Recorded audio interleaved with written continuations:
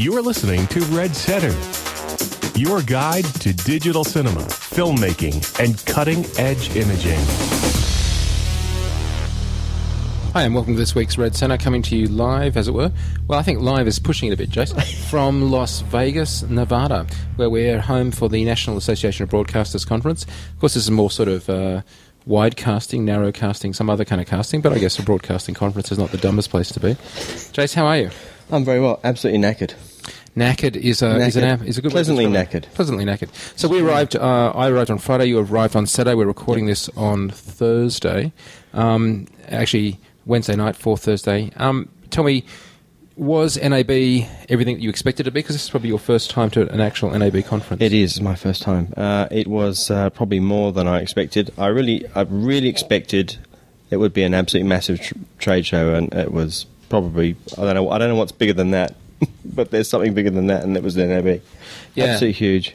Well, look, what we're going to do is a bit of a special show. We're going to cross in a moment to Jason and I, where we recorded the first section of today's show live on the floor of the NAB. Now, there are 88,000 people here at NAB. I think about half of them turned up for our presentation with Ted, but on the Tuesday at NAB, we had basically a day down on the show floor where we're doing sort of podcasting and stuff. And the first of those sessions we're going to cross to now, where you'll pick it up with me on stage. I think welcoming Jason, you up on stage.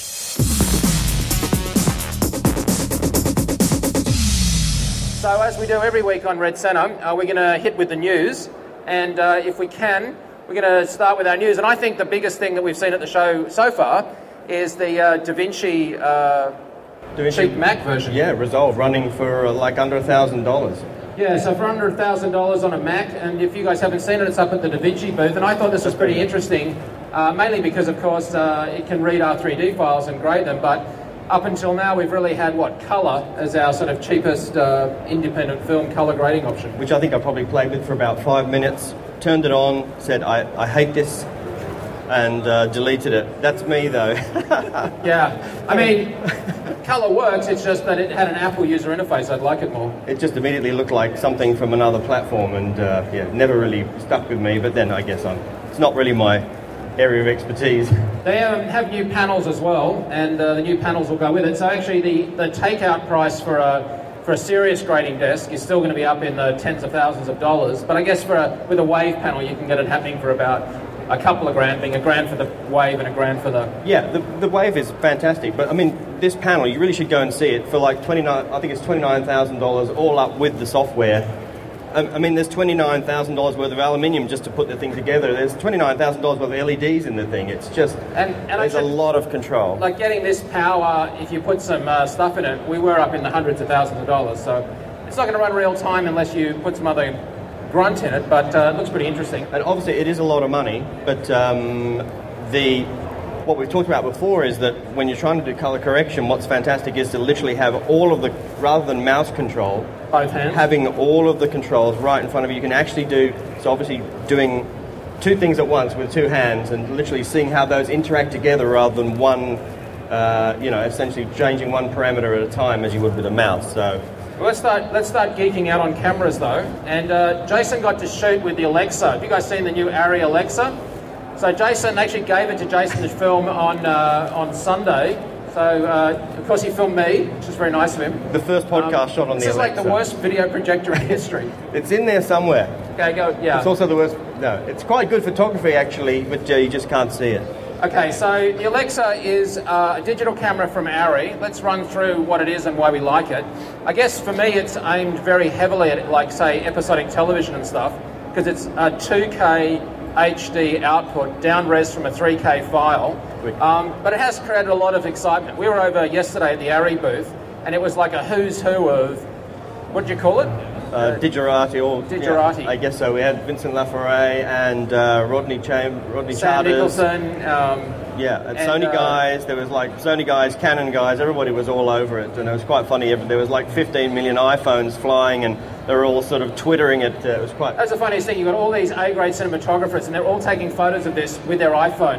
So let's discuss the workflow, because I think that's the big thing that you jumped on, like, right out of the gate. Yeah, well, what obviously it let us actually record the podcast right then and there. We sort of took the camera away from them, shot it, rolled with it, took the cards, and we literally edited a podcast almost within 15 minutes of shooting it. This is dual recording the Arri RAW format and the S/S format, so onto an S/S with a ProRes. So what you're basically doing is dual recording, and already we've seen other equipment manufacturers or camera manufacturers come out with similar. Well, they haven't come out with them. They said they're coming out with them. But yeah, so basically what we were doing is we were filming, in your case you were filming, I was in the front, but it's dual recording a Arri RAW file which would go to one of the modern disc recorders we'll look at in a second. Which we'll go to that. And it was recording the already compressed or encoded ProRes to the card, which meant we just popped the card out and actually slid in to your laptop and then just copy those files directly. Yeah, SYX card is essentially like a 3/4 express card slotted straight into the side of your MacBook Pro, and I think the Arri guys were saying, I think this is the first time this has actually happened outside Germany, guys. So can we just sort of it worked fine. Keep this quiet? So but, it was terrific. I mean, obviously this is a second generation camera for Arri. They've learnt an awful lot with the D20 and what people liked and didn't like, keeping stuff that they did.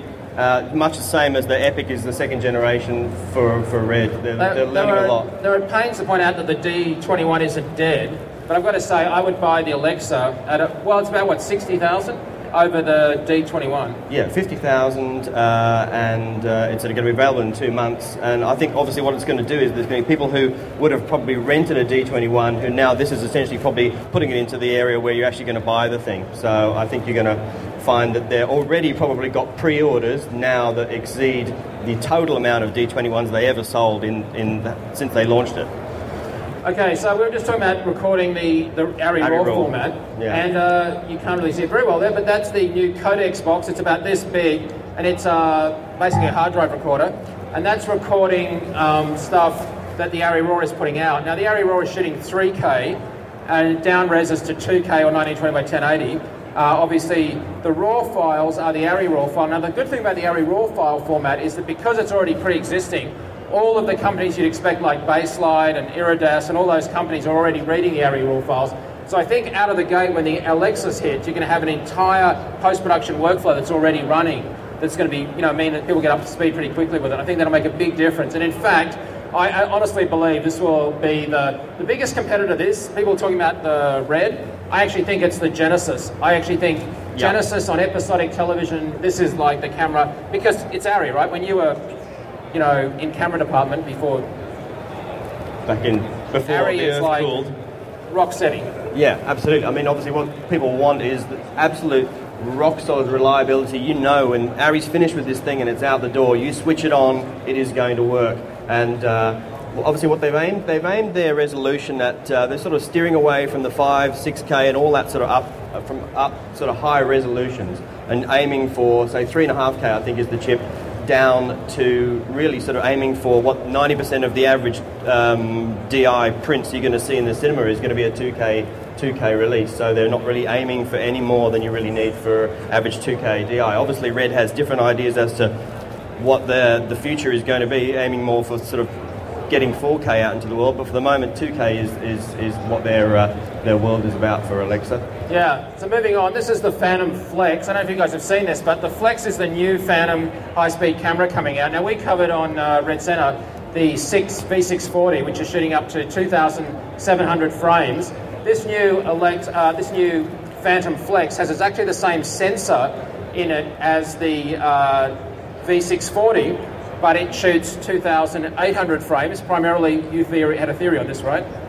They just wanted the bragging rights. It's the fastest camera in the world. It's not that much faster than the V640, but it's now the fastest camera in the world. So whatever the next fastest one is, we want to be faster than that. So I think also the other advantage from the V640 is that they want they're claiming much higher dynamic range, 13. Now this is really interesting. I'm going to talk to you guys about this because this is something that is tech that's happening on these cameras that I really have been digging at for a while.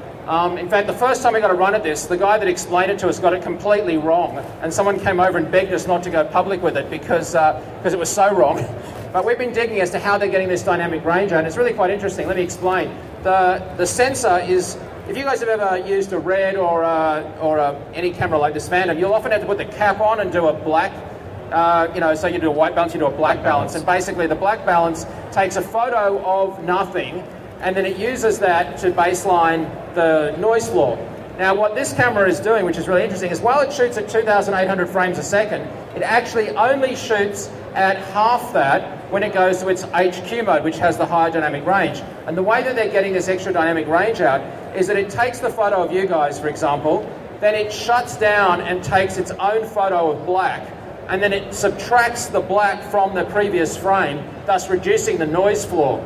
And so this technique of basically dual photography, but not of the image, but of the image and effectively of the sensor's noise, subtracting that out in real time, or rather much faster than real time, means that they're going at 1,400 frames a second, doing 2 frames, combining them, subtracting them, reducing the noise floor, and thus by reducing the noise floor down, they're allowing you to have a much cleaner image, which gives you the dynamic range. Yeah, and we're finding that across all the cameras we've been looking at, Penelope and Alexa, to get this big dynamic range, they're all claiming no one's really getting that dynamic range out of one chip at one pass. Well, actually, that's interesting. I'm sorry to pull you up on that, but I'll be a dick, and that's not right. Well, I stop now. Go ahead.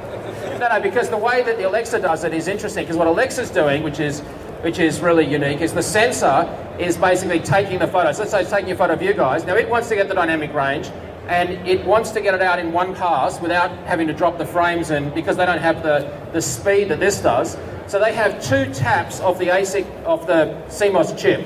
So the chip literally has, like, imagine 2 sets of wires coming out. One goes to the normal A to D converter, which would be the normal picture, but they have a second one that's coming out processing for the low end. And so they effectively get 2 pictures from one. It's a bit like if you take a photo with your digital stills camera and you were to wind the exposure up one end in the raw file and wind the exposure down on the other end, but have 2 separate processors doing that simultaneously, and they get out something that's biased for the low end dynamics, biased for the high end dynamics, then they recombine that with a special ASIC chip to get the dynamic range.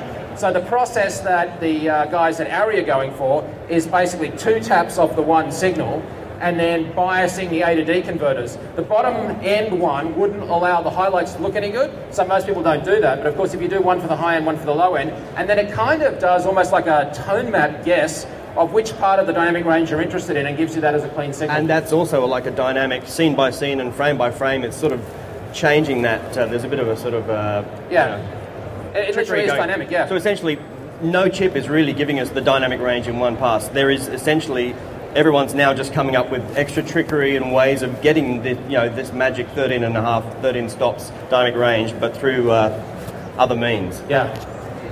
So, of course, this brings us to the red camera, which you can clearly see there. Yeah, clearly see that. There you go. Was a picture of me. But I should point out that if you're around, Ted is coming down here to the post-pit booth at 2 o'clock with this camera. So he'll be here at 2, and we'll discuss the red, and we'll try and ask him then how red is approaching the problem of the Mysterium X getting increased dynamic range. But, Jace, I did a panel session in Sydney with a bunch of DOPs, and when I asked them what was the number one thing that they would want out of a camera, every single one said the thing they want most right now is dynamic range. Yeah, I mean, that's the one thing that essentially I have to really take into, and we all have to take into account when we're sort of choosing your camera. What am I shooting? Am I shooting hot, ripply, sparkly, backlit water, or hot windows on a location? And to avoid getting stitched up, you sort of might start thinking, well, maybe we need to try and find some money in the budget for film. So as dynamic range comes up, it's less and less, and especially with the MX sensor, but now less and less of a decision. Yeah, it's interesting actually. There's a fight going on between Arri and Red over these terms, and what they basically say, which is true, is that dynamic range is the range between acceptable at the high end and acceptable at the low end in terms of what you can see on a chart. What latitude refers to is what we like to deal with, which is if I shoot this thing a stop out, or 2 stops under, or a stop over, can I grade it back to get it to the right position? And so basically, moving on, we have Penelope. Now, Penelope is the camera that aims to be the best of both worlds. Yeah, well, because it is, essentially. Well, it will be. At the moment, obviously, Penelope does exist. It's in the real world, but with film magazines, 35 mil. It's designed to only shoot 3 perf or 2 perf. It's not a 4 perf camera, not a full frame 35 mil Academy film camera, but that's out and you can rent it, and it exists what is obviously coming, and a little way off, it's going to be a year away, but they've developed the digital mag for the camera, which essentially, if you can go back maybe, Jeff, there's a shot of the rear of the mag where there's some essentially like a flash RAM pack, which is like a bolted 4 SSD drives together into a module which you slide in there. There's a lot of specs still yet to come about this. It's a year away. A year is an awfully long time in this industry, given that what we've seen in just 2 years of Red Zeta. Yeah, so these guys are basically saying that you unclip your film cartridge, clip in a digital cartridge, and then the camera will now record to digital, and it will record RAW, and it's higher than 4K. So we think it's 4.5K, coming down to 4K actual resolution. The problem that they've got, which we quite loudly pointed out to them, is the workflow, because these are 4 normal laptop drives just stacked, getting bandwidth to those drives is a bit of an issue. If they record RAW to that upstream of the Bayer pattern, then you're going to need a post-transcode workflow.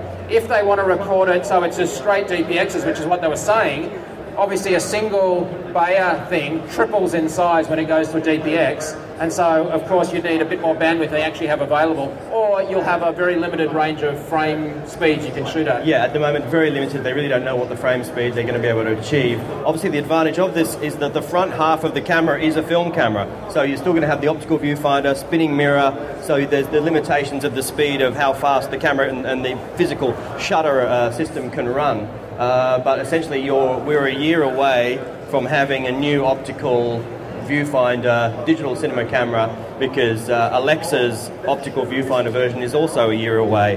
The base model, jumping back to Alexa for a second, the base model that we talked about is the one that's going to be out in 2 months, in June. But the optical viewfinder, the high-end, top-of-the-line one that has a full-frame 35mm sensor that'll let you do full-frame anamorphic photography. It's not a cropped or a 16:9 or a Super 35 sensor. That is a year away as well. So both of these cameras are going to be coming out head-to-head, so it should be really interesting. Another thing quickly with the back end of this, obviously the flash pack has to be removable as a separate item, because the mag itself has to be fitted at the rental house or at service area, because it essentially has to be aligned up. The gate depth has to be aligned. So it's not something you can literally just go from film to video on set, film to digital on set. You literally it's a half an hour operation, and then the pack's in the very back of the thing that you swap out. That would be a very expensive operation, having 3 of those. Moving on, you had some fun yesterday with the founder of Steadicam. Yeah, I was in absolute man love heaven yesterday. Can't really see it there. You can't really see it. He's not there. He should show up in any photograph. He's pretty much the tallest man I've ever met, so we definitely had to do an interview with us both sitting on chairs. Garrett Brown, who is like an absolute god, and I had to really kind of just...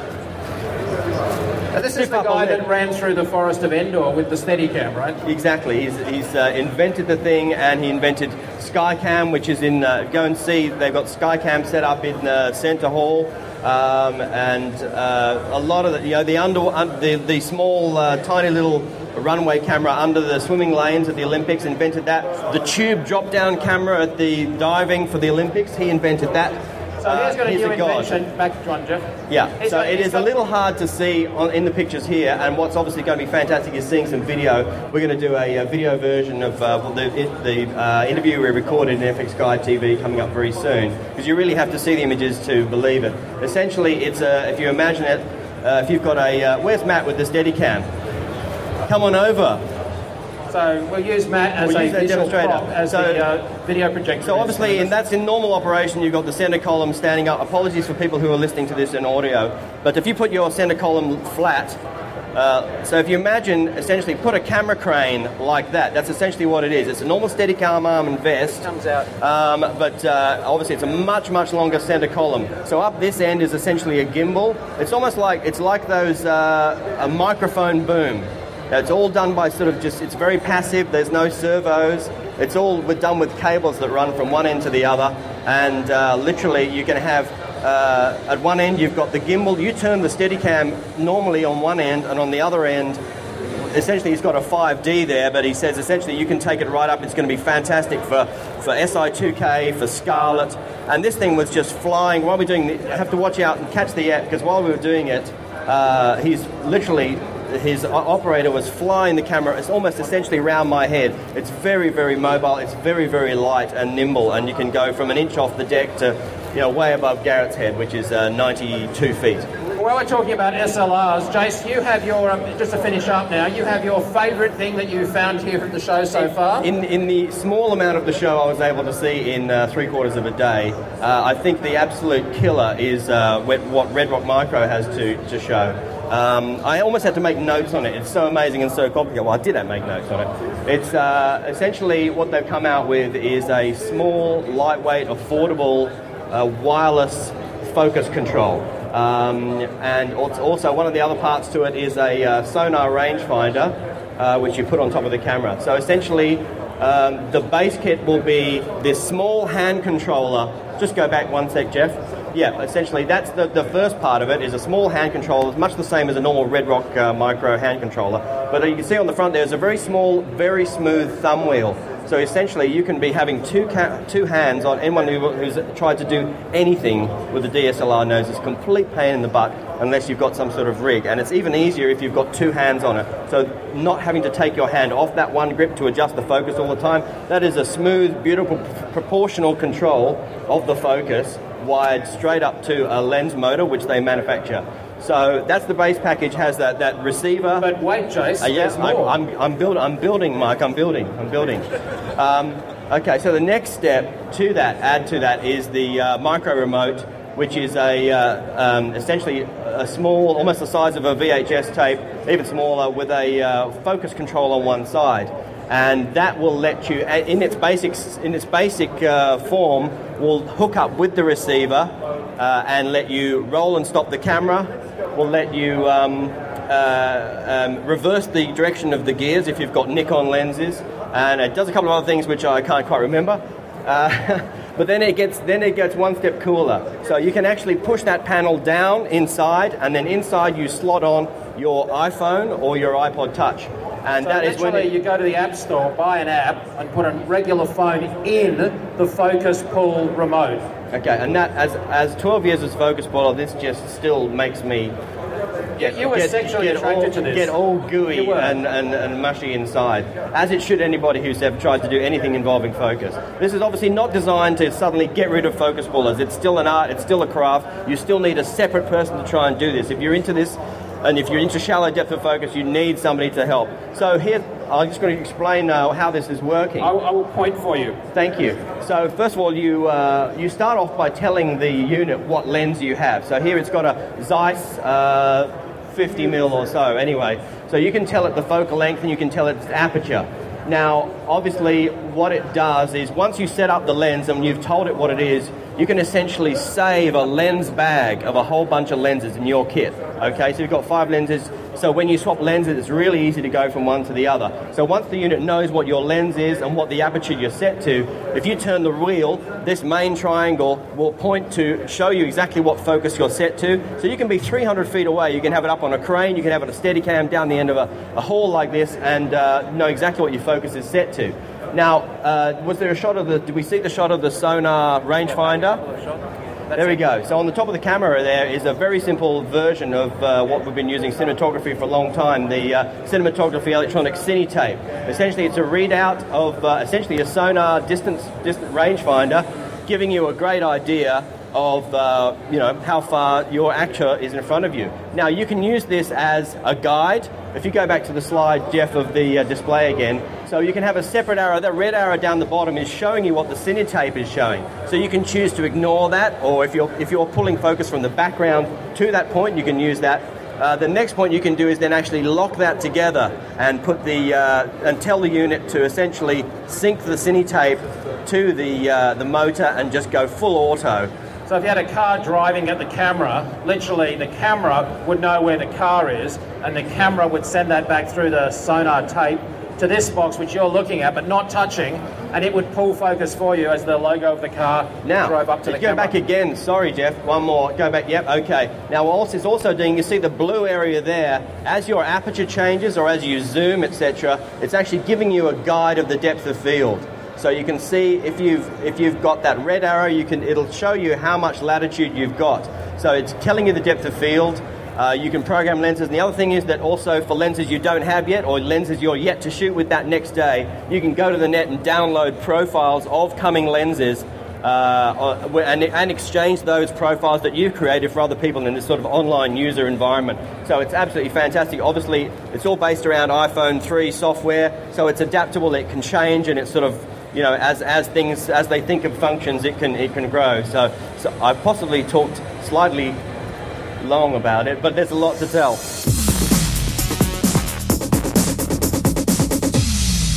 Well, that was crazy. And that was recorded on Tuesday of NAB, actually in the morning. As I said earlier, we're now recording this sort of Wednesday night, Thursday morning. And thank you, actually, if you came. That was brilliant. I was really kind of worried that we weren't going to actually have anybody turning up, and it was absolutely a full crowd. Thank you if you showed up on the day. Yeah, there was a terrific set of speakers throughout the day, but actually, Jace, you actually kicked it off, and I thought it was a terrific start to the entire session. It was sensational. Hey, so look, we obviously discussed to that point about everyone being there. We discussed the Red Rock Micro gear, and in fact, later up in the show, we'll have an interview about that.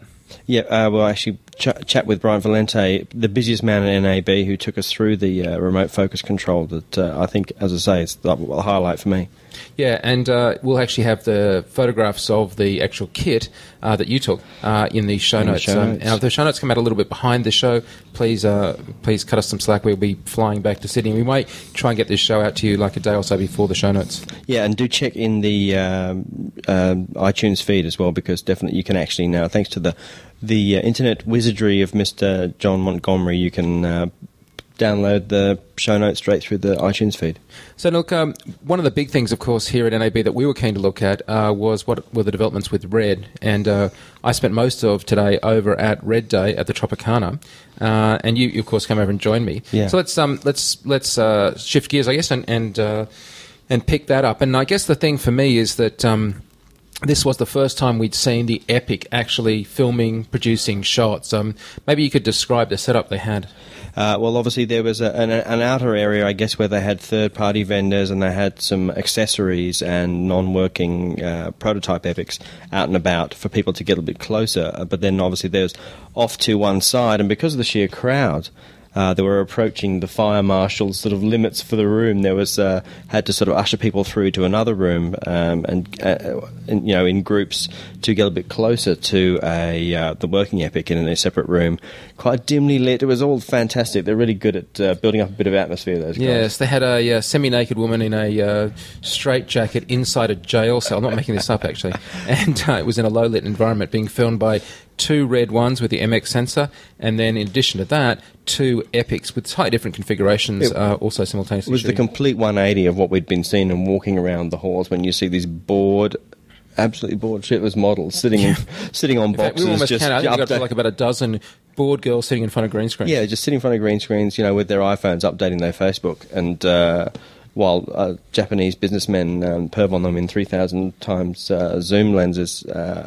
And this was the complete antithesis of this. It's, as you say, a girl in a straitjacket in a cage. So while semi-naked girls in jacket quite a lot of interest to half our demographic, what did you actually think of the images coming out of the Red? Oh, look, it was quite astounding, actually. I mean, we were sort of getting used to this new, the new batch of images coming out of the MX, but I think probably for me it was just literally the fact that I could see images coming out of something that small. They had two Epics set up, a small the small light variation that we've been seeing so far, and the more sort of stacked up studio version with the Pro in and out modules. So we could definitely see more than one working Epic and in a couple of variations. So it was basically, I mean, the images were great. We're used to it, but it's great to see physically images coming out of the new one. Yeah, now Jim and Jared, before the show opened, kindly offered us to shoot that exclusively. So in between the sessions when the audience were coming, it was very much a strictly no photography zone. We were actually allowed to go in with a film crew, Steadicam, and film that, and they'll be coming in an episode of FX Guide TV. We were filming the rig and setup. We weren't filming with the Epic on the Steadicam, but it was a terrific opportunity. We really appreciate the generosity of Red. Pushing it. in allowing us to do that. No, they really were very good, and they sort of delayed proceedings while we went in and did all that. Yeah, and, thanks again to Ted. Ted, for of course, letting us again, in. being very generous with his time. Very. One other thing I want to discuss, Jace, is the session that happened before that, which was a rundown, I guess a bit of a news day, but they had a 4K, very high-quality projector that was projecting stuff in the room next door, which was kind of I think it was the T420 new Sony projector. It's basically a 4K projector. And I'm pretty sure I'm right in saying I heard that about 12 or 13,000 of these projectors in one of the largest orders ever have been ordered to be installed in cinemas in the US across the next 12 months. Is that right? Fantastic. But this was really interesting because there was quite a lot, I think the theme, if I was to characterise it, of the Red Day was twofold. One was, from a production point of view, 4K is the only adequate capture sort of level to be going at. The idea of filming something like a feature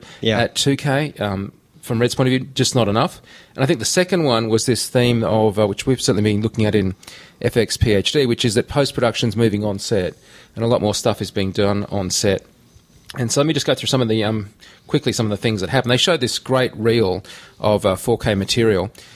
Most of actually, I think there were 3 reels. There was a reel of 4K that was shot on the MX. There was a reel of just normal red footage, which is a great reel. It had a lot of stuff, but some of it obviously, or a lot of it, was pre-MX. And then they showed some actual footage shot on the Epic. Not a lot of stuff, I must admit, not a lot of footage from the actual Epic was in the theatre. Right. But it absolutely looked brilliant. But they also showed stuff from the new Fincher film, which is The Social Network. There was an introduction by Peter Jackson. Really? Yeah. Peter Jackson was up on the screen from New Zealand, shot in 4K, holding a red, discussing the fact that he has thought that 4K was a really good capture format. And the thing that I found really, really funny about this is that several times during Peter Jackson's discussion, he actually had digs at Jim about the red camera and not delivering Epic. It was like, so they don't want to spend too long here at the trade show at NAB because I have to get back because I need to ship Epics. Yeah. Actually, the audience was laughing quite loudly about that. So, I mean, obviously we've seen a lot of MX footage. Where do you take it from? I mean, if you're seeing all this footage on the screen, what was differentiating the Epic footage? Was there a lot of 120 frames per second at full 4K? No, there was not much actual Epic footage in the theatre. Most of the theatre footage was MX footage. Yeah. And that footage was, I guess, low light and latitude stuff, going from different environments.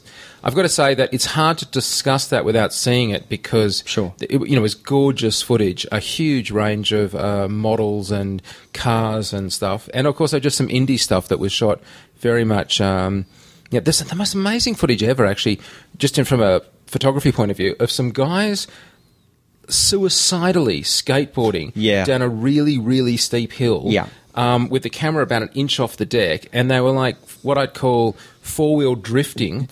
Downhill, drifting, longboard, skateboarding. I don't know who to credit for that footage, but it was astounding. If anyone knows who shot that, oh my God, let us know because it was incredible. Yeah. Anyway, they also showed the new Red Cine X, which is going to be... actually should be live by the time you hear this podcast. It's going out in the next 24 hours. Now, Red Cine X is a good piece of software, but the user interface has been a little cluttered, a little harsh to get a real estate on the screen. It now has full tab control, so all the windows tab off and tab on. It also has a still store in it now, so you can just sort of grab up to 3 frames just for sort of reference stuff. There's a lot more functionality in terms of creating, even with the curves, looks, which you can then export to the camera, like save the current look to the camera and back. But the one that I liked, which you'll like, is they were showing Magic Bullet plugins as a plugin in the module section of Retina. You just spent the day in San Fran with... I did, with Stu. Grading even a director can do. I just thought it was sensational. It's just works the way my mind works, which is, I think, colour is probably the 180 degrees opposite of that, which were completely unintuitive in my book. But, that's me. Support of the new control surface, the one company that Avid bought this week, which is under $1,500. Euphonics? Yep. right? MC control. Yep. I'll tell you the other thing that there was, like this, they had some really good export stuff. So you could export any aspect ratio, like by simply drawing a rectangle up on the screen, and it would just output that. You could immediately do a screen grab of that. Right. But also they had OpenEXR with accelerated export, Avid, AAF or MXF wrapped media. So basically they were doing MXF or any kind of DNX HD at 32 frames a second. It's rapidly becoming a really impressive tool and a really capable tool. It does more than we've been used to being able to do out of a piece of software like that. There's also a new QuickTime plugin, so that's fixed. The problem that you had on the with the MX footage, that the QuickTime stuff wasn't really quite working 100%. So that's all done. So there's a bunch of new audio stuff, new syncing stuff. So really looked good, and a lot of this stuff is aimed to basically, as I say, bring post on set and allow things to be done really simply. In fact, the guys from Light Iron, Michael, was showing not only the idea of taking stuff on set, but actually doing, instead of dailies, he was calling them hourlies. And they would actually publish or the dailies. I think Ted might have also recorded. Well, but the thing about this is they were publishing them not only on set instantaneously, as you say, but straight to an iPad, and they have an iPad app. And he was walking around on stage with the iPad app, and so if you were the director, you would have an iPad near you, and anything shot an hour ago would be sitting... I shouldn't I? You should. I'll get you an iPad. Did I say that out loud? And there's... You're rolling, right, Jeff? Yeah, thanks. and of course... a jet of general discussion was had about the state of the industry. Something I didn't actually know about. Do you know about the Fujifilm RDI negative? It's a new intermediate neg that they're using for doing stuff on film recorders. Apparently, Kodak's got a new one too, but this is sounding really good. So they mentioned that at passing on, trying to investigate it for a future ep. But are we still doing film internet? Well, sure, if you do a print... it's an internet, it must be an egg. If you're doing a print to go out for a film, a lot of places still have... Yeah, of course, then you need film to in the cinemas. And keep striking release prints from that. Yeah, and this actually has much better dynamic response for digital files. Hey, the other thing that they did, which is a trick that they've done before I should have expected it, is the... I said there were 3 lots of stuff, not the MX footage, but just the normal red reel, which was really nice, was being played back from the red ray. I did see the red ray. I saw it, took some shots of it, the big one. It's outstanding. It's running now at 15 megabits a second. Now, I was talking to Dean... actually, I wasn't talking to Dean about that. It's a big bastard. It is. In real life? Well, that's the pro version. Yeah, that's what I saw. But I haven't seen a real, proper little mini red ray. Did you see that? No. Well, this one's coming out first, the bigger one. Sure. So it was Graham I was speaking to, and he was saying that the rate is now 15 megabits a second, which is still ridiculously low. But it's made, I don't think this is confidential, because they want to make it a little easier to encode them footage. If you were to go for something slightly lower than 15, you'd have to do a bit of hand tweaking. You could do it, but what's the point? Why try and eke out another little tiny bit if you can make it that much easier to generate the red rate footage? And of course, as I said, 15 megabits a second is nothing. It's like DV level, because it's a play-out format. It's not expected to be edited. Was there anything actually spoken about the red ray, just the standard they showed red it. ray? I mean, they showed it playing. Sure, but last I saw on the website at Red, it actually still says coming 2009. I just wondered if there was an update on when it was going to actually appear. Well, you probably weren't paying attention because you're being mobbed by fans, but when Ted joined us on stage on the Tuesday, I actually asked him about that, and he said it was absolutely on schedule. I was too busy taking photographs of the huge crowd. We asked him about that on stage. Schedule. He said it was still on schedule. Of course, we saw it today running.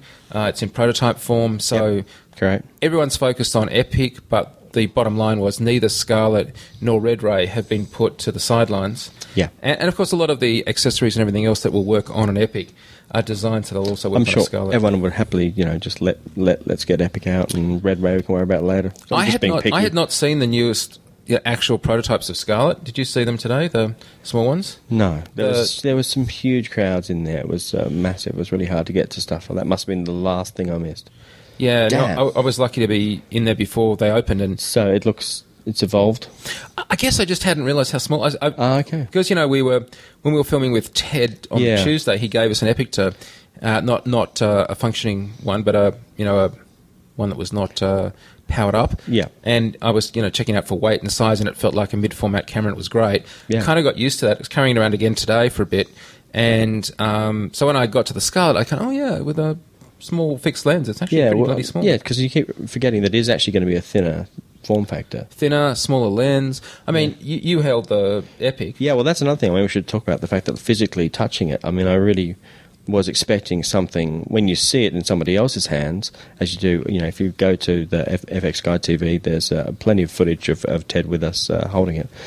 We were holding it on Sunday, weren't we? Yeah, to look at it and to hold it is, when you see it in somebody else's hands, it looks a lot heavier than it actually is. When we're carrying it, it has the new 17 to, I forget, sorry, the new wide zoom. Oh, okay. Yeah, and the combination of that body and the lens together, you would expect to be a lot heavier than it actually is. It's actually quite comfortable that you could do some some extended shooting. The only thing I would say from having and I was only holding it for maybe like half an hour or so today. Yeah, I want to make sure on the final ones that the V-lock clip.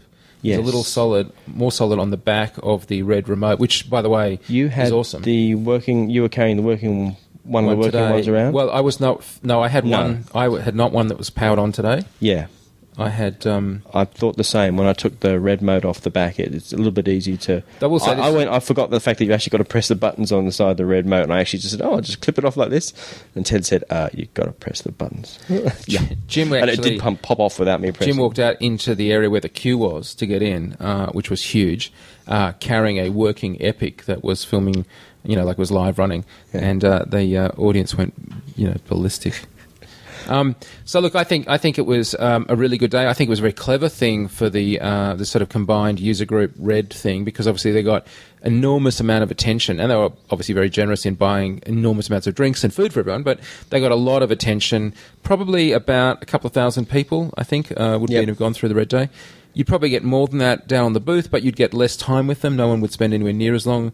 I think if you weren't up at the Tropicana, you would sort of stay there for hours as opposed to like pass through the booth in half an hour or something. And I suppose now having sort of come to the end of the show for us, and I think we've seen pretty much everything that's going to happen in digital cinema for the next year, essentially. And it still looks like the Epic. I'm not trying to be a fanboy about it, because we've seen some fantastic gear, but it does seem like Red still got the perfect package, I think.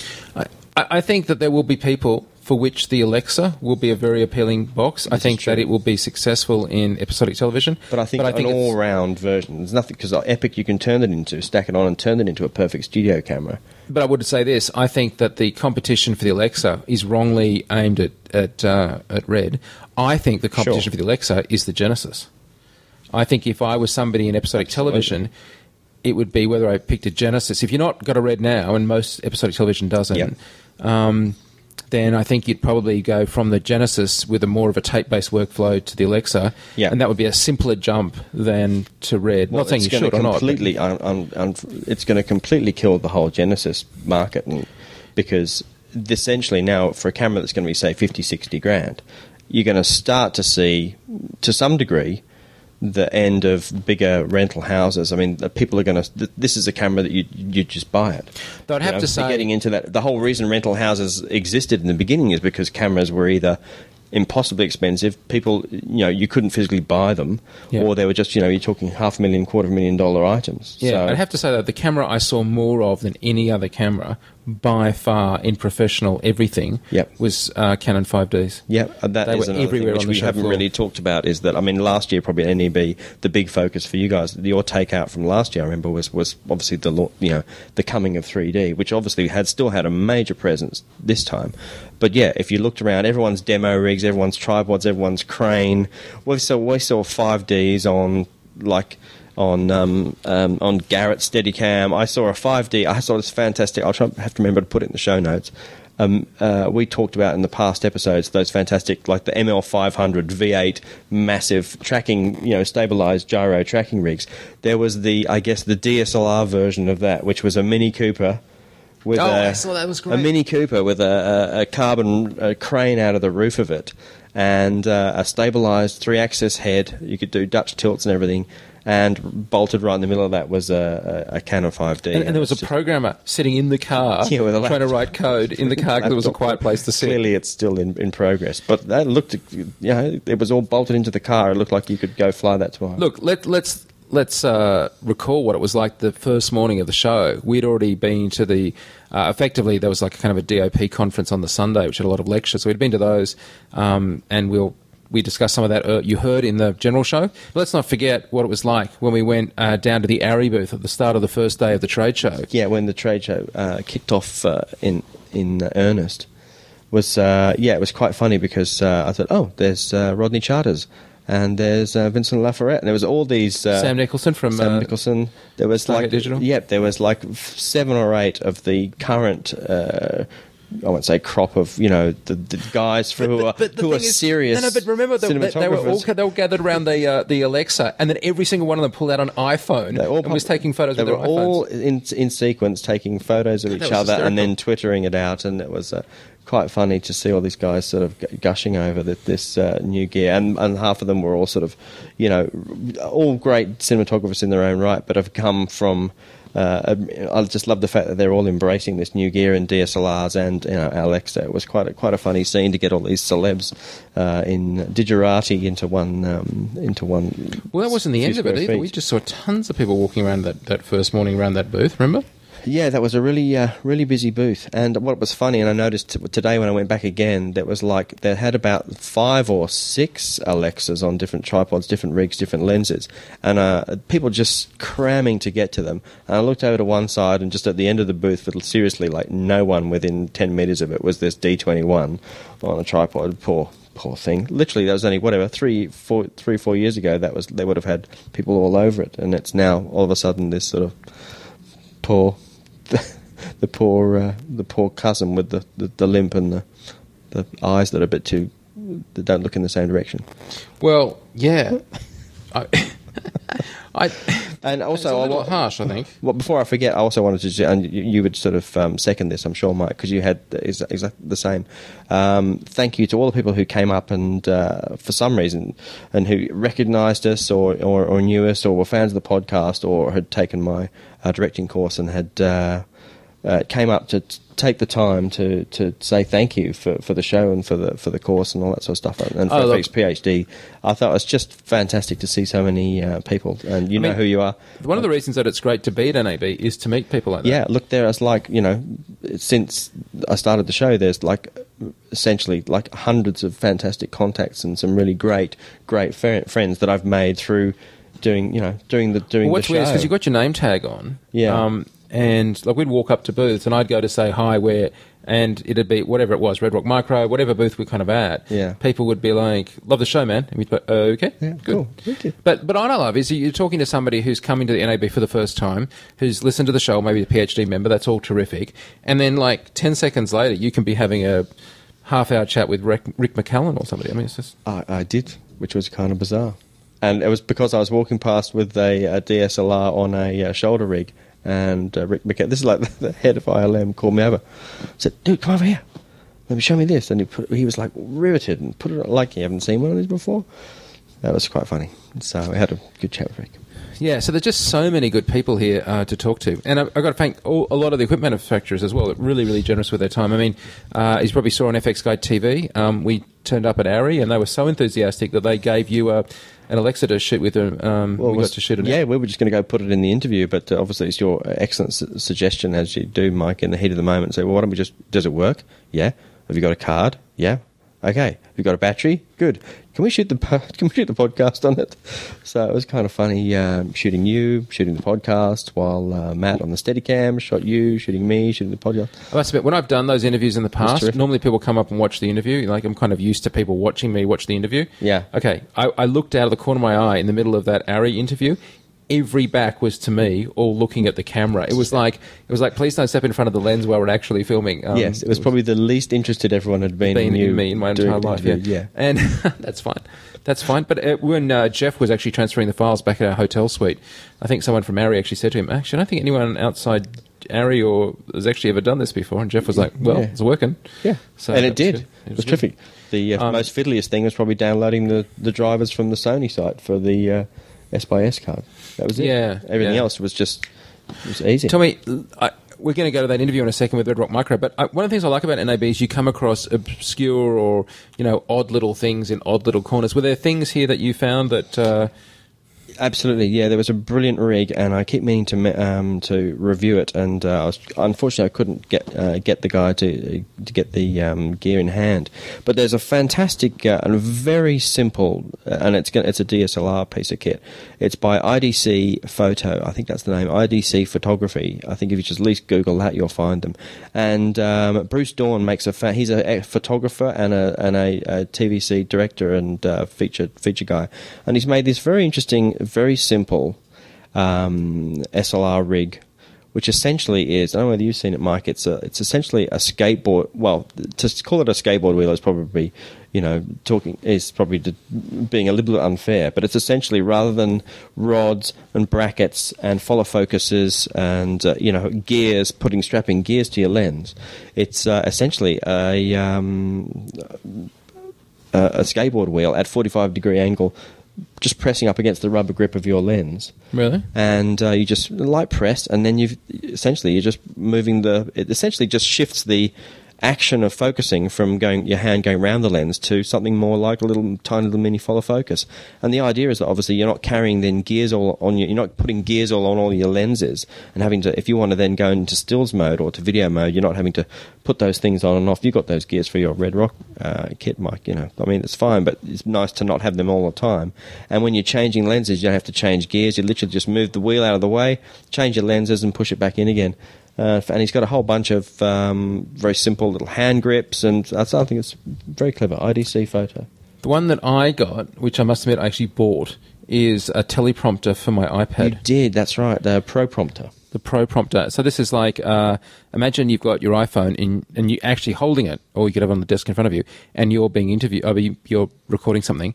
Well, as you reach down, and obviously you wouldn't look down, but you'd reach down and just touch it with your thumb, you can control the iPad, which is on the same Wi-Fi, acting as the prompter, of course being reflected in glass, and it fits on your camera. There's a ring and a bracket, so you put it on the tripod, connect it up. Yeah, it works brilliantly. Simple. And obviously the thing about it is the remote, the monitor, everything is completely wireless. There's no batteries, there's batteries, but there's no batteries, separate batteries with cables. Literally just you need your iPhone and your iPad, and you're off you go. And obviously and it's exactly the same tech with real prompters that you need to have on your iPhone. You see the words in the text that the presenter in front of you is seeing, and you can follow along with them. And obviously, just by scrolling your thumb up and down on the screen, you can then speed up or slow down the text to match their. Yeah, I mean, if there was a speed that you just liked, it would just run at that. Oh, sure, absolutely. If you were doing one-man band, but you could actually have somebody else running the auto cue for you. Totally. It's just sensational. It's going to be great for you guys. It's so obviously simple. You know what I mean? And we looked at it, didn't we? It was like you could read it from like yards away. Yeah, it'd be fantastic for you guys because, obviously all your stuff's completely, scripted word by word. I think you're having a dig. Hey, one of the things that was discussed enormous amount here, and I was a bit surprised actually because we'd already discussed it about a week ago or two, was this last episode of House. And Gail Tattleson, being the DP, had shot it on the 5D. Yeah, that's right. And obviously we're still yet to sort of hook up with him, but Gail's, we've made contact and it'd be fantastic to...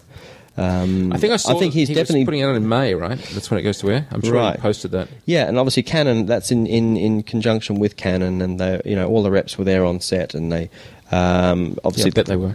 Gave them lots of gear, so no doubt it's going to work for both parties. And I think it all went really smoothly. They didn't use any special glass, just used the standard Canon L glass, and it must have been the hand because apparently the dolly grips were just. Happily just sitting on the dolly watching it all. We also ran into Rodney Charters as well, didn't we? Yes, it was great to see. A nice guy. Great to see Rodney again I see him again. We had a great... I've looked that up. It's May 17th, I believe. May 17th. Yeah. Okay. Terrific. Great to see Rodney in person and see Philip Bloom in person as well. It was really nice to catch up with him. Yep. It was really good to see some people that I've interviewed over the time for Red Centre in person. Yeah, we were lucky to have Michael James, who came down to talk on the booth, who brought the Gigapan. So we were shooting gigapixel Gigapan. So if you go to the FX Guide website, we'll have a link, and you can actually... I think I worked it out. It was a 32,000 pixel by 9,000 pixel picture of the audience at the end of the day. It had gone down a lot by the end of the day. Still a lot of people, but the end of the day at the booth. Yeah. And Michael did a great job. It really did. You haven't seen him yet, but he's done these HDRs off the top of the hotel he was staying at, looking down the strip. Oh my God, they're gorgeous. Wow, fantastic. So, anything else catch your eye? I mean, we're probably talking about this for next week or two. Yeah, I'm sure we will. I think I've just shot gigabytes of photos and video, and it's going to take me certainly a while to sort of for it to sink in. I know as soon as you sound almost depressed, but I think it's just exhaustion. Like I said, nothing can prepare you for the size of this, and I kind of knew what to expect. Seen pictures and seen videos, but literally, what's knackering is literally getting around. It is so big. Well, but I mean, we like I was getting up and going down the thing earlier this morning, and it was like, what was that, like 6-7 o'clock in the morning, and then you going out at night. What? Yeah, like I'm thinking, trying to work up the hours, right? Yeah. You're getting like 5 hours sleep, right? Because you don't get in till like 2 a.m. Yeah. And you're up at 7. Yeah. And then, but even if you've got to see you've got one booth to go see, and it's the middle of one of the hall, and the hall is right next to our. Wow, how many halls did you get to though? I got to 2 out of the 3, and I've been going for 3. Did you get to both for 3 days. Did you get to the top level and the bottom? Yeah, I got up to the top level and rapidly went back down again because it was all very, very. I had intended to see Stan Lee, but I never got over for his thing. And apparently today also was the infamous discussion because Katzenberg was laying into stereoscopic dimensionalizing. Right. And I don't think he actually, again, articulated his hatred of the work done on Clash of the Titans, but certainly he was pulling no punches in saying much he hated the current dimensionalization. May have, to some degree, a valid point, but there's 2 ways to make it. You can either make it the nice way or his way. And, I guess that's his. That's him. There just were a lot of people here at NAB, and quite frankly, we had, I think, not a spare moment, and yet there were a lot more people we could have gone and seen, a lot more talks we could have done. Yeah. Actually, probably a better NAB than I had anticipated, to tell you the truth. Yeah, no, look, I think I answered all the things I wanted to see. All the stuff I wanted to see and get launched, got launched. I saw it. We can grade on red. There's one other thing we didn't mention, actually. Red. One other thing I don't know how we could not mention it. The gossip before NAB, of course, was about the storm from the Foundry, discussing that was off the record, and then it became on the record when we got to sneak in on the Sunday before the show opened. The only reason I passed on mentioning that earlier and forgot to mention in the news section is because we broke that story what feels like a month ago, but actually was like 4 days ago. And there's a full bunch of screen grabs and stuff up on the fxguide.com site. If you haven't seen it, I mean, about 10 million people actually have been to the site and seen that. But did you actually get down to see Storm? No, it was... no, I didn't even know they were actually really showing it. Well, you could have gone in. Oh, okay. But, sure. Yeah, I mean, it's not super public, but they were showing it. I'll just wait till you tell me all about it. Okay, well, in an upcoming episode, we'll review it. It's not out yet. It's not going to be out till IBC. Okay, and there are some interesting things coming October up. October or so. Yes, there may be some interesting things between now and then. Cryptic Mr. NDA, Seymour. Thank you. We were kind enough to go to dinner with the guys, so I can't talk about that, but yeah. Excellent. Hey, the other thing is, I will say, the pattern of, I don't know I'm mentioning this, but it's a bit of a rat hole, but the pattern of eating here in Vegas, to me, seems good, but snatched breakfast, followed by the worst lunch you've ever had, followed by the best dinner you've ever had. Yeah, I think that's right. I've had literally some of the most amazing food, and this is complete contrary to my last visit here about 4 years ago, whereby you just literally, after a couple of days, you're reaching for some sort of Imodium or some sort of anti-cramping pill. And complete contrary to that, it was just some outstanding food. Of course, it helps to hang around with with you guys who've got some excellent dinner contacts. Our dinner contacts consist of watching Top Chef USA and then going to their restaurants. Hey, look, we're going to cut now to that interview we mentioned with Red Rock Micro, which Jason's sort of pick of the week, as it were, on the stand of the FX Guide Post-Pit FX Guide stand. And the guys were great, and I've got to tell you, there is no doubt in my mind that we're going to buy one of these for our Red.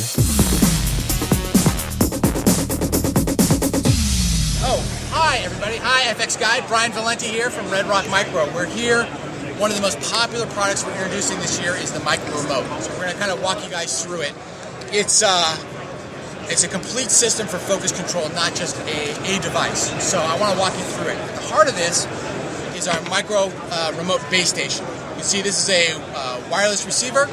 It's got the ability to calibrate your lenses both automatically or manually. We've got a bunch of connection ports here. You can see it's actually connected up over here on this rig. It runs out to a motor.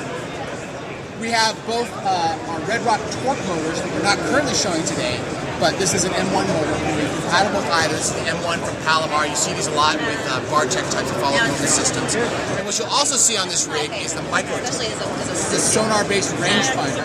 So as we put something in front and we move it, you can see that it actually tracks the correct distance in real time of what the subject is. Okay. We'll come back and look at this in a second because it plays a critical role, not just a reference. Now, a basic system, we talk about this idea of a control system. We have a nice little wired controller knob here. We can take this, plug it in. Remember, we calibrated our lens on this base station, and now I have the ability to have a simple ENG-style focus control. If I have two, I can have focus, and I can have zoom. Right? So a real nice, simple system, not just wireless. So that being said, I know that people are interested in the microRemote, the actual wireless capabilities. So this is the basic system. You can see it's already got a motor built in. If you want to run it wired, in a wired configuration, you can simply just plug it in like we did for the handheld controller and it's going to work.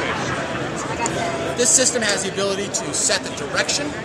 When you calibrate the lenses, all lenses have at least 270 degrees of rotation. So for those still lenses that are very short throws, this is already going to solve that. And you have the ability to start and stop the camera. Now this is where it gets really interesting. You can actually open this up. This drops down into the remote. We actually now have an iPhone and an iPod interface that does some really advanced and super cool features. What you see here is this is calibrated for a specific lens. As I move the focus wheel, you can see that it moves it and it actually indicates a numerical readout of what the lens distance is focused at. That is the black diamond here. The red diamond is actually where the microtape sonar rangefinder is saying your subject is at the distance. And this blue arc, based on the focal length of the lens and the f-stop, tells you the available depth of field of what's going to be acceptably in focus. So you've got a 3-point confirmation of where you're focused, where your rangefinder says you should be focused at, and what's going to be in focus of where you are. So if that wasn't cool enough, when you press this little autofocus button, it allows the microtape sonar to take over control of the motor. So essentially what we have now is focus control, autofocus for motion. And that's sort of a big deal. It's sort of the holy grail that we've all been looking for. In addition to that, this software interface has all sorts of advanced capabilities that frankly are not found in any remote at any price. You have the ability to record and replay focus movements of any length. You have the ability to drag down and set soft stops, and you can actually ramp between them. You have a lens calibration database that you can actually store and recall all your lenses, and you have the community database where you can actually upload those lens configurations or download other ones that people have created ahead of time. We're often asked about availability and price. So this system is going to be available summertime. We are taking reservation requests right now. If you want to make a reservation, we do recommend it. It's non-binding. There's no deposit. You send an email to remote@redrockmicro.com. Anybody can send it in. Like I said, there's no deposit required. Just let us know you're interested. We'll keep you updated as it becomes closer to release. The pricing, the basic system pricing, is going to be somewhere around about $1,000. We originally targeted $500. We realized the trade-offs that were required to make the motor work are just probably not going to be something that anybody wanted to do. So we're targeting about $1,000 for a basic system. Obviously it goes up from there, but really, as I mentioned before, not only is that an incredible value for this type of technology, but really it's got capabilities and features and future features, because now we have an upgradable software platform that I don't think you're going to see anywhere, and it really is going to change the game, we think, for how focus is managed. How much is the sonic rangefinder? The microtape is going to be less than $500.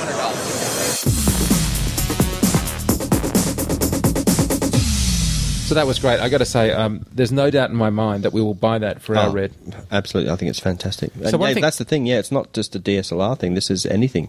One thing I wanted to promise, or had promised to a bunch of the equipment manufacturers, certainly always applied to Red, but I think even Arri, with the way that its final form factor is, and possibly Red Rock Micro, I don't know, is that a lot of the stuff we're talking about is shown at NAB, and they always sort of go to great lengths to stress that it may change, it may adjust in pricing. Certainly Storm is like months off, but there were cameras that we were talking about, such as the Penelope. The Penelope Digital Mag, which a lot of it, you actually hope a lot of it will change, because some of it's sort of... Yeah. So anyway, change? Good. Yes. So anyway, there's a bunch of that stuff, and so of course, as always, we just repeat that don't necessarily expect things to be exactly as we've described. Actually, even the Alexa, even though that's 2 months out, a very short amount of time, really, in the industrial design world, is going to change. What we saw at the show and what is on the website is going to change again. Rather than having a card door where the S/S cards are behind it, it's actually almost got like a side module, like the side of the Epic, with where the CF cards go. So it's a bit more external, and some of the fairings at the end to protect some of the cabling. A lot of that sort of stuff's going to change. So I think essentially they get it to a form factor where they're happy, and that stuff can go out to the show, while the rest of the time they're busy cranking out cameras. Or we hope so. So anyway, guys, I just want to huge thank you to everybody that came up and said hi, and the people that came to our party on Monday night. We had a big party here in Vegas. Red Giant were absolutely terrific, as was the Foundry, SohoNet, who are big sponsors of that. It's fantastic giveaways. You guys was really, really good. 350 people or something. And I didn't go in the pool, so I'm really happy about that. And the bar didn't run out, so that's all good. No, it was but yeah, no, look, honestly, there was almost no time that we were down on the show floor that someone didn't come up and just say how much they enjoyed these podcasts. And quite frankly, we do them for you guys, and the fact that you like them is just terrific. So we really do appreciate it. Thank you. And Jason, I want to thank you so much, because I've got to tell you, I've come to NAB almost every year since the late 80s, and this is the first time you've come with me, and certainly, and it was just terrific having you here in Vegas. You worked your butt off. Thank you. No, thanks for having me. It was just sensational. As I say, nothing could prepare you for the hugeness of it, but it was a really good, really good experience. And I've held back some of our on-set hats, which we'll talk about at a rat hole in a future date, so we can give away for listeners. The hats were a huge hit. Yes, the special hats. But we'll talk about that next week. Okay, guys, thanks so much. Thanks. See ya.